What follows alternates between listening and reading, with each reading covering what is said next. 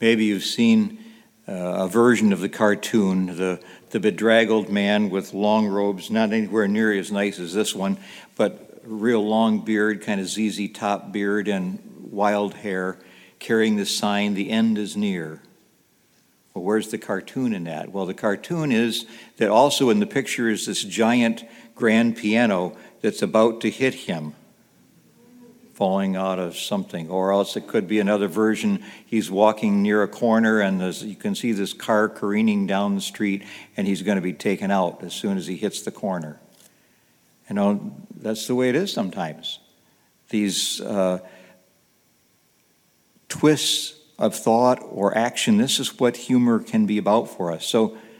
So too are the parables that Jesus tells, like the one we heard today about the 5 wise and the 5 foolish virgins.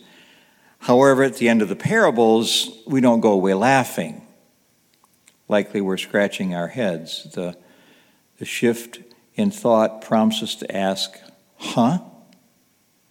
what's this all about? Most of us are probably familiar with the Boy Scout motto, "Be prepared." Well, that is precisely one of the main lessons in today's gospel. We shouldn't be distracted by the unreal details of the parable in today's gospel. We can ask some questions that just show we're more concerned about these weird details than we are about the real story, the main lesson, because every parable has got a lesson in it for us. And if we pick a thing apart, we're going to find all kinds of faults with it, nonsensical stuff. And there's nonsensical stuff in this parable today. Oh, well, why didn't the ones who had the oil share with the ones who didn't? Jesus didn't teach us to be stingy. He's telling the story, and it's kind of like, what? It's okay to not share stuff? No, that's not what the story's about at all. Where could those in need ever find a market to buy oil at midnight? Now, today is a different matter. When I stopped to get a donut so that I'd have something to eat between the masses today, over at the Dunkin' Donuts, they probably had oil there, but I wasn't looking for oil. And they're open 24 hours a day, so you could get oil then if you're looking. But that's not the issue.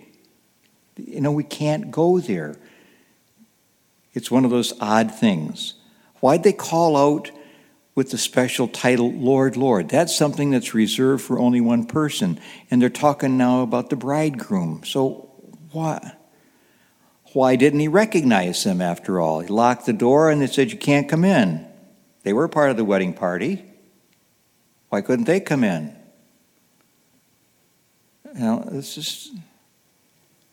just set all that stuff aside. We have to do that. What's the main lesson? We have to allow Jesus to be the storyteller. He's the storyteller. It's his story to tell. We have to go with that.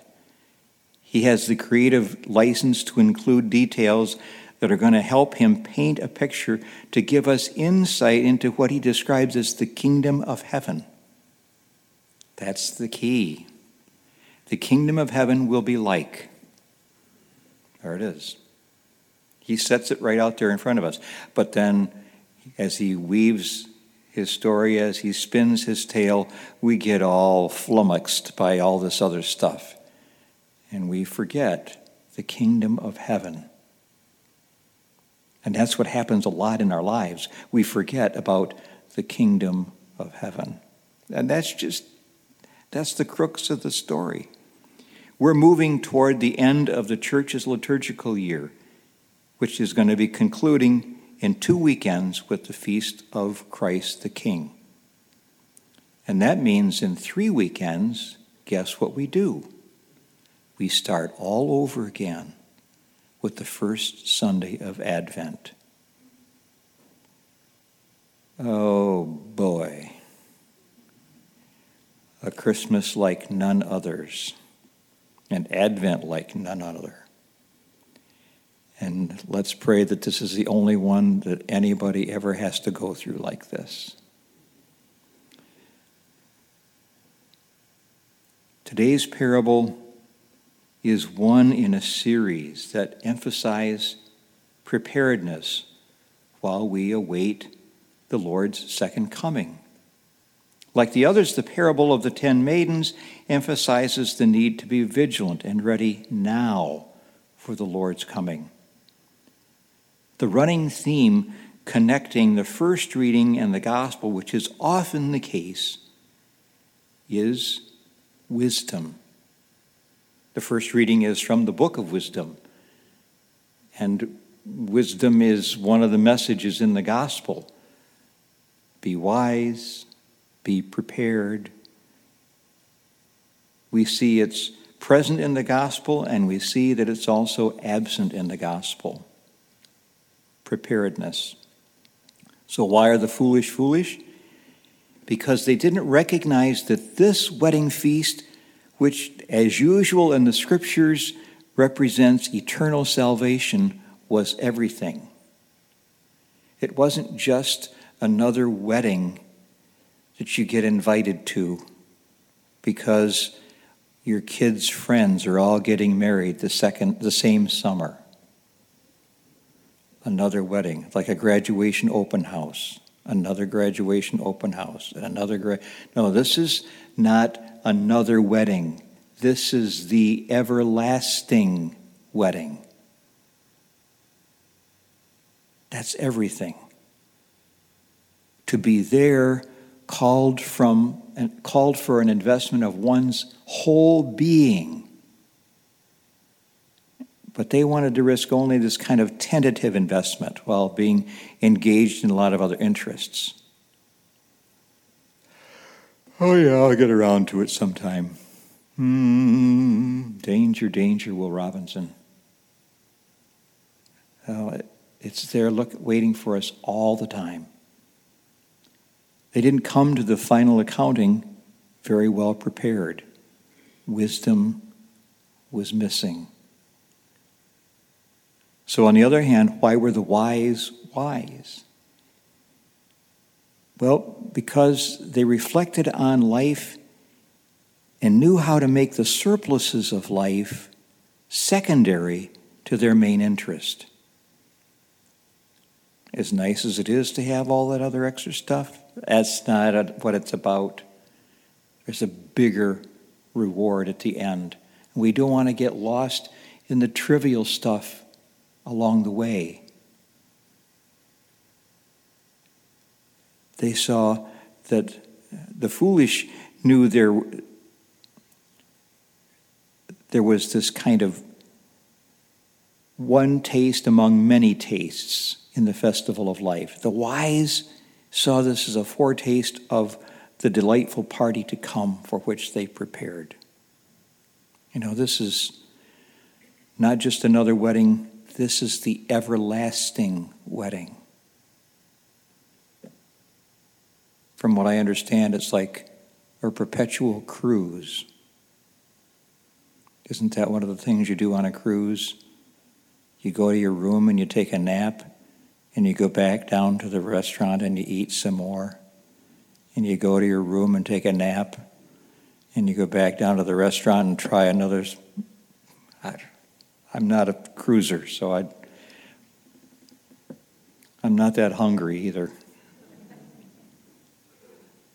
An everlasting banquet. This is imagery that we're given for this in the scriptures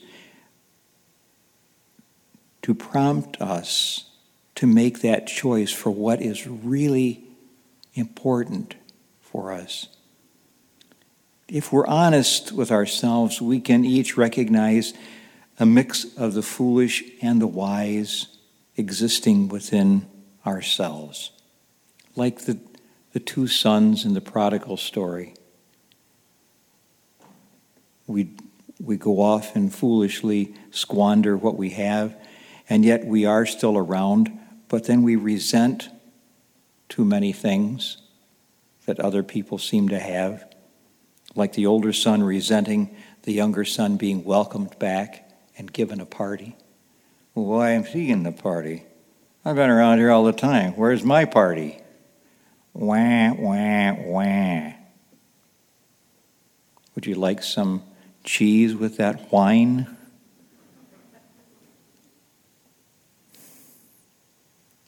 God's goodness is there for us all.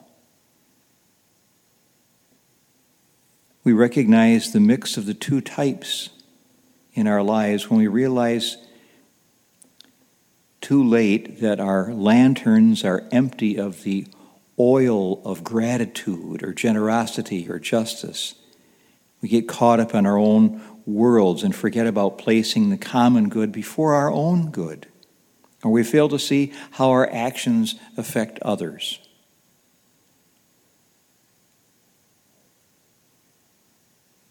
We want to have that oil in our lamps burning brightly that speak more to our love for family and friends, an awareness of God's presence in our midst, a desire within us growing to contribute to the greater good of all. Those two can be side by side if we are eager to help make one just a little bit more weighty than the other. That's always the case. Christ warns us not to fall into the trap of the 5 foolish bridesmaids who squander their time before the bridegroom's arrival, but to embrace the wisdom of the 5 wise bridesmaids, trimming our lamps with the oil of mercy, with generosity, with forgiveness. In the precious time we have until Christ's coming.